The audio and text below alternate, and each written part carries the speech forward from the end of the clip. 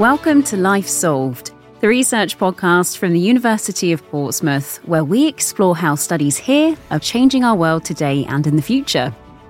I'm Robin Montague, and in this episode, we take a look at nature's role in cleaning our waters.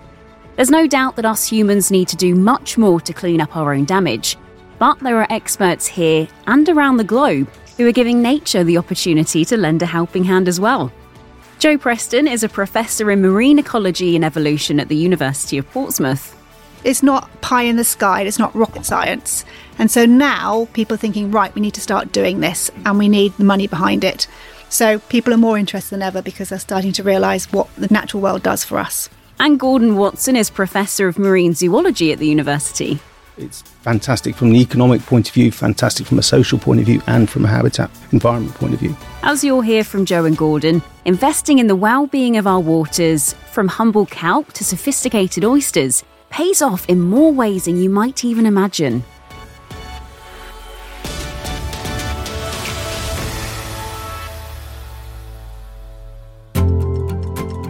Jo first saw the damage that can be done in our waters while studying in Malaysia in the late 90s. So I was diving these coral reefs. They were quite pristine. Sometimes I had fishing nets all over them, ghost fishing nets. We went back and we started seeing patches of corals going from colourful organisms to this white bleached stone. And then over the 3 months I was there doing research, I saw these waves of bleaching just move across the reefs. And it was at that point, I loved the science, I love biology, I love nature, but at that point I decided I was going to spend the rest of my life working in marine conservation and looking at how my science can help inform policy and protection of the marine environment. Meanwhile, Gordon's early marine influences came from a place many miles away from the shoreline. I come from nowhere near the sea, so I come from a place called Bedford, which is about 80 miles from any coast in the middle of England. But what got me excited about marine biology was I've kept fish from a young age. So I kept fishing lots of different fish, freshwater fish, marine fish, and keeping those fish inspired me to sign up for marine biology. My mum always moans because when I went off to university, I kept the fish tanks and then she'd ring me up in the middle of term saying there's been a problem with said fish. What am I going to do about it? So I'd have to explain to her down the phone what we were supposed to do about these fish that had a problem. Over the years of the research I've been doing, it's about making the place out there for my children and children's children a better place. And there's no question that's a commitment Jo and Gordon are delivering on to this day. In fact, back in the early days of Life Solved, we spoke to Jo about her work on restoring oyster beds. And the good news is there have been some huge developments to the story since then. Back then, most of our oysters were hanging in cages underneath marinas, pumping out, in the end, 9 billion larvae to the seabed. So which was really great. But what we wanted to do is put seabed populations back on the seabed. And since then, there's been a bio-law which closes areas to bottom-toed fishing, which means there's areas that are protected. And excitingly, since then, we've put in 2 seabed reefs, one in Langstone Harbour, one in the Hamble River, earlier this year. And excitingly, we've gone beyond just the oyster habitat. So last year, we found out we've been successful in a $5 million grant to restore oyster beds, seagrasses and salt marshes in the Solent in conjunction with the seabed nesting sites, and to develop a co-design programme to relieve some of the pressures. So that's really exciting. We've gone to what I'm calling a seascape restoration approach. You'll hear lots of terms in this episode like the Solent, which is a stretch of water just off the coast of Portsmouth and beyond, the Jurassic Coast, which is a name for the coastline along the south of England, known for its fossils and dinosaur history, along with references to the local River Hamble and Langstone Harbour. But wherever you're listening to this podcast, the wider Oyster Project might be having an impact closer to you than you think. When we started in the Oyster Project, I'm involved in a whole community across Europe. There are 3 oyster restoration projects in Europe. Us in the Solent, the one in Essex, and the one in Scotland, the Deep Project. As a result of this sort of networks we formed between 2017 and now, there are 26 oyster restoration projects across Europe. going from sort of Sweden all the way down to the Mediterranean. So it's been a real expansion of this approach to actually actively help restore things that have been lost. And I think the success of that and the other partners working in salt marsh and seagrass, when we came together as a community, as a collaboration of 10 partners with all this expertise, we managed to secure this funding. The UK is quite unique when it comes to oyster farming, and not necessarily in a good way. Australia and America have banned what's called oyster dredging, a fishing method that effectively scoops sea life from the seabed by dragging a dredge. Gordon explains that there are other ways to develop a flourishing oyster community. The stuff that I've been doing is looking at restorative aquaculture, so how we can grow something that's commercially valuable, like oysters or kelp, as well as making money out of that. You're also providing a series of services and supporting those other habitats as well. So if we can do those things alongside the restoration, we can make maximum use of those habitats and protect them for the value that they have intrinsically, but also for those commercially valuable species that come from them. It's aquaculture, but bivalves and kelp are probably the most sustainable things that you can culture in the sea. So if we can do that, they can provide lots of services plus the value of those products. We can get double bonuses in the sense of restoration plus the aquaculture. Which leads us to Gordon's research platform just off the coast of Portsmouth. I went out to see the project for myself. So just explain to us where we are right now and what it is we're doing here. Okay, so we're on the research platform of the University of Portsmouth where we're testing our kelp culture. We've been growing some sugar kelp on rope on the platform, and then it's been there since March to see how it's getting on. And what's the overall point of this then? Are you hoping to encourage maybe some potential agricultural business into the area? Yeah, what we're hoping to do is two things really, to see if we can grow this commercially important species in places like Langstone Harbour, but also to see how good it is at removing some of the nutrients in the water. So how good is it at absorbing the nutrients from the water. So looking at natural solutions then to a problem that seems to just keep growing. Absolutely, a commercially viable and commercially valuable solution to the problem of water quality and excess nutrients in our water. Are you a fan of seaweed? Would you eat what you can see? I have eaten seaweed in the past, and it's not for everyone, but it's okay, yeah. Probably won't try any today. No, maybe not today. No, we've still got the experiment to run, so don't eat it yet. And whilst there are a good few human hands on deck at the moment, in theory, once a project is fully established, people like Gordon can be much more hands-off. They are minimal input. The great thing is you place those baby kelp plants or the baby oysters or mussels out on your platform. You leave them to it because they soak up the nutrients or they filter feed the plankton from the water, and then you go and harvest them. So apart from looking after them and making sure they're not being eaten by crabs and other things, it really is minimal effort, and that's why they're such a positive in terms of restorative aquaculture. It's an amazing fact that just one oyster can filter 200 litres of water a day. In drinking terms, you can think of that as 16 pints an hour. Clean water is one benefit, but helping a variety of species thrive is another product of the oyster's massive thirst. Basically, they just sit there like a pump, absorbing all the sort of phytoplankton, organic matter, and that sort of clarifies the water, so it reduces the amount of algae in the water. That increases the light penetration. The more light you get through to seagrass, which is a plant, the more it can photosynthesize and more it can grow. It's also the fact that the juvenile fish and the sort of medium-sized fish and the teenagers and adults want to use these different habitats at different stages of their life history. They might want to feed in one, hide in another, breed in another, the young in another. So we need all these habitats to help support fish stocks, and that's really important. For now, the stretch of the coastal waters that Joe and Gordon are working in are well protected, with rules including a no-take zone where no fishing, mining or drilling can take place. This is essential to the long-term plan. The Solent, brilliantly, is a really well-protected system, and we have been working with the SIFCAs, which are the Inshore Fisheries Conservation Authorities, and all sorts of organisations across the Solent. And it was the SIFCA that put in this bylaw to have a ban on bottom-towed gear in areas of Langstone Harbour, which enabled us to put the oyster reef there. And in the Hamble, the Port Authority has jurisdiction over what fishing occurs in that. So that's automatically then a no-take zone. So it's important that you restore in no-take zones. We hope eventually there'll be this fantastic tipping point reached when we have more oysters back in the Solent, and the protected areas, the larvae, the oyster larvae, swim away and settle somewhere else. This spillover impact will help support a sustainable fisheries in other area. Certainly in terms of Europe, it's one of the sort of the biggest and the first seascape restoration projects. So it's really exciting, and certainly is in the UK. Saying that, hot on our heels are a load of other projects happening around the UK, which is exactly what we need. And so I'm really excited about, and we need to learn from each other.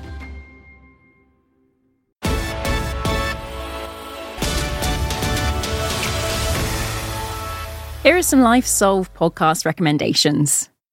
Life's too short to fully examine it, but here are some podcasts to help you make some progress. The Partially Examined Life Philosophy podcast is a deep dive philosophy reading group that's been downloaded nearly 50 million times. Based on its success, host Mark Linsenmayer started the Nakedly Examined Music podcast, featuring career-spanning interviews with songwriters. You get to hear some great songs and learn about the creative decisions behind them. But maybe you're not that geeky about music or philosophy. Well, try Mark's Pretty Much Pop, a culture podcast, where diverse panels of guests examine what we watch or otherwise consume. Finally, for the philosophy beginner who's not adverse to some comedy thrown into the mix, try Philosophy versus Improv. Mark and Chicago improv comedy instructor Bill Arnett teach each other their respective arts and bring on professional philosophers and/or performers to keep things lively. Find out about all of Mark's podcasts at partiallyexaminedlife.com or look up The Partially Examined Life, Nakedly Examined Music, Pretty Much Pop, and Philosophy versus Improv wherever you listen.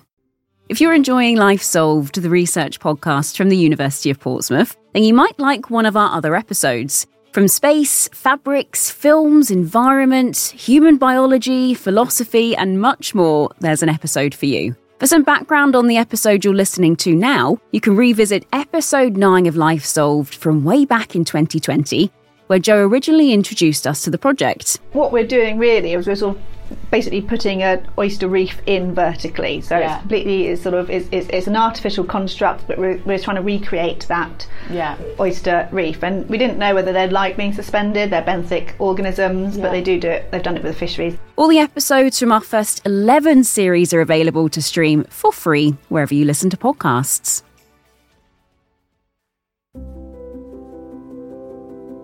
The work going on to preserve and enhance sea life habitats comes at a time when much of the public are concerned about environmental issues. And Joe thinks that the interest wouldn't have been as strong a decade ago. Been working in marine conservation for a long time, and people have never been more aware as they see what's happening in the world around us. And we've got this dual climate crisis, and we've got this huge planetary biodiversity loss. And the biodiversity loss is driven by often the removal of habitat. So if you think about the Solent Seascape project, we've lost 70% of all our salt marshes since the 1870s, and UK-wide half of all our salt marsh. Seagrasses, we've lost between 44 and 92% of seagrass meadows across the UK in a similar period. We've lost over 95% of all our oysters across Europe.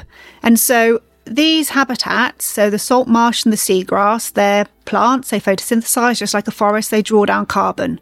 So we've lost the ability of these huge swathes of the coastal habitats to draw down carbon. And now we're trying to minimise the carbon in the atmosphere. We want to put these back. Oysters, they're sort of the basis, like coral reefs, of biodiversity. So the things that grow in the oysters are lovely little bits of nibbly food for fish. And so oysters and seagrass beds provide a habitat that support fish stocks. And in fact, it's been estimated that the seagrass beds that used to exist around the UK that have now been lost would have supported 400 million more fish than we see in our waters now.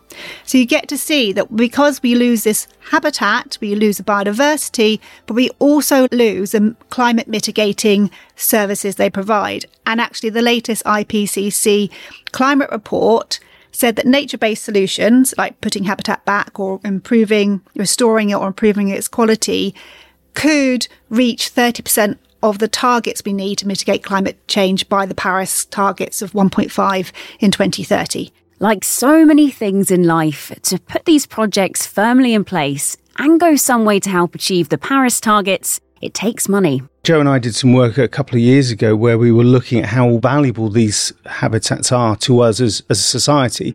So we looked at how, if we were to use catchment-sensitive farming techniques or build and use sewage treatment works, if we did that instead of supporting those habitats, how much would it cost? And we calculated or estimated it to be about £1 billion a year in terms of those services provided by those habitats present within the Solent. And those things, until recently, have gone unnoticed. They're not involved or part of the sort of economic assessment of things. They're not involved in business, in policy. And that's what's changed over the last few years. The valuation of those habitats in the Solent and beyond are now absolutely front and centre of the conversation. And that's where they should be, because once you value something, then you put a price on it, then you've got more vested interest to protect it. So if you don't have to spend £1 billion on building new sewage treatment works, you can use the habitats already there and make sure that they're doing as good a job as they can, then you've saved an awful lot of money. It's a bit of a no-brainer, really.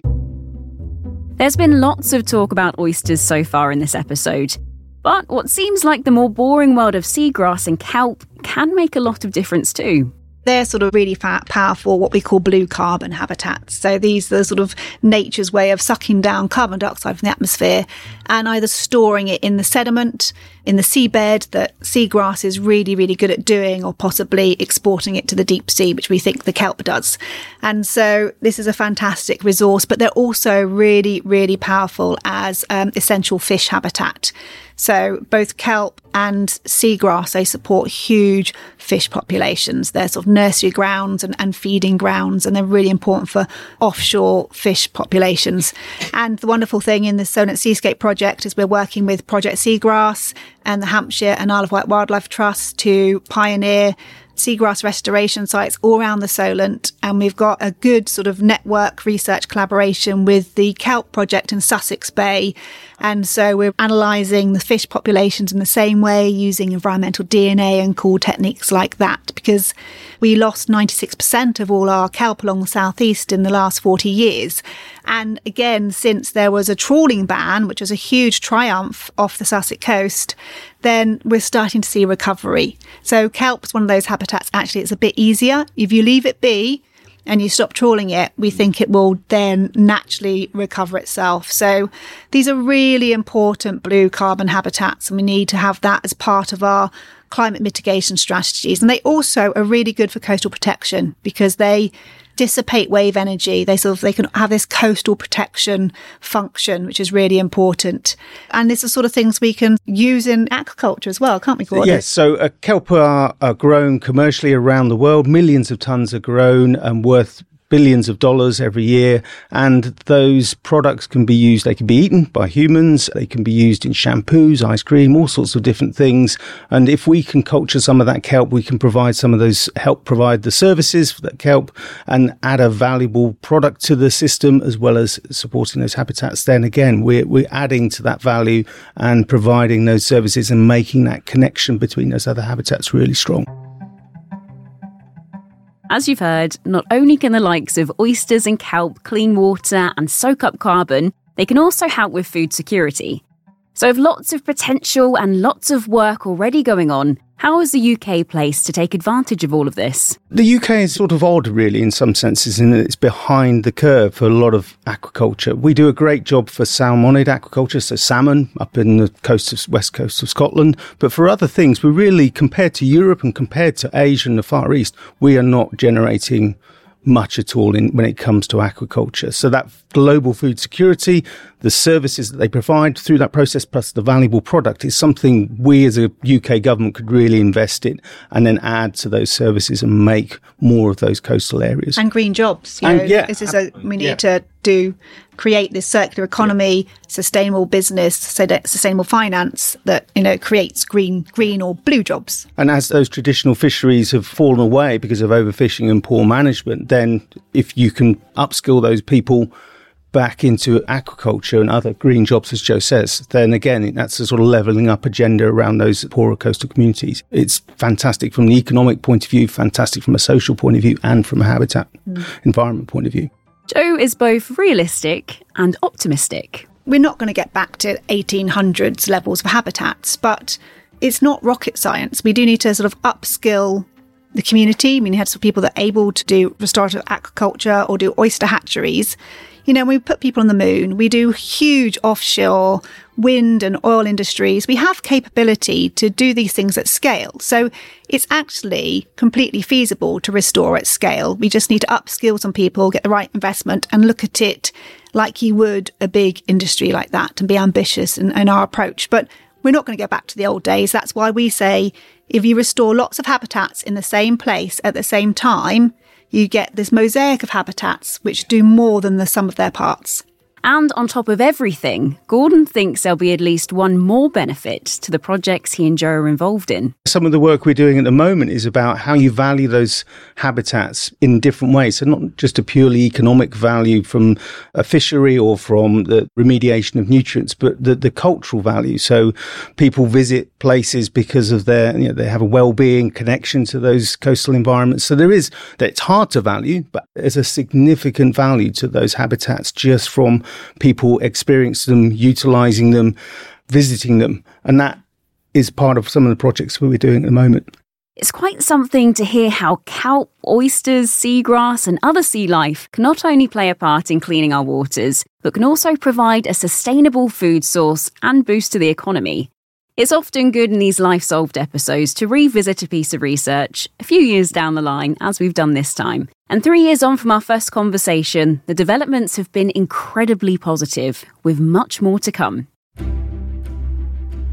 We'd love you to be part of the discussion. Email us at lifesolved@port.ac.uk.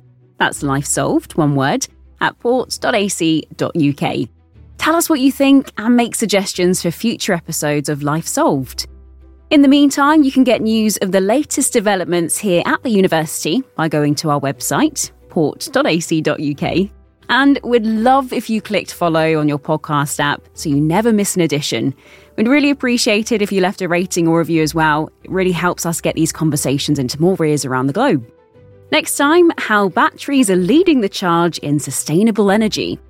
I mean, batteries have been around a while, but the challenge is making them small enough and energy dense enough. So yeah, there's, decades of innovation and work behind making these lithium batteries small enough that they can fit in cars and energy dense enough that you can drive at least 100 miles or more. Bye for now.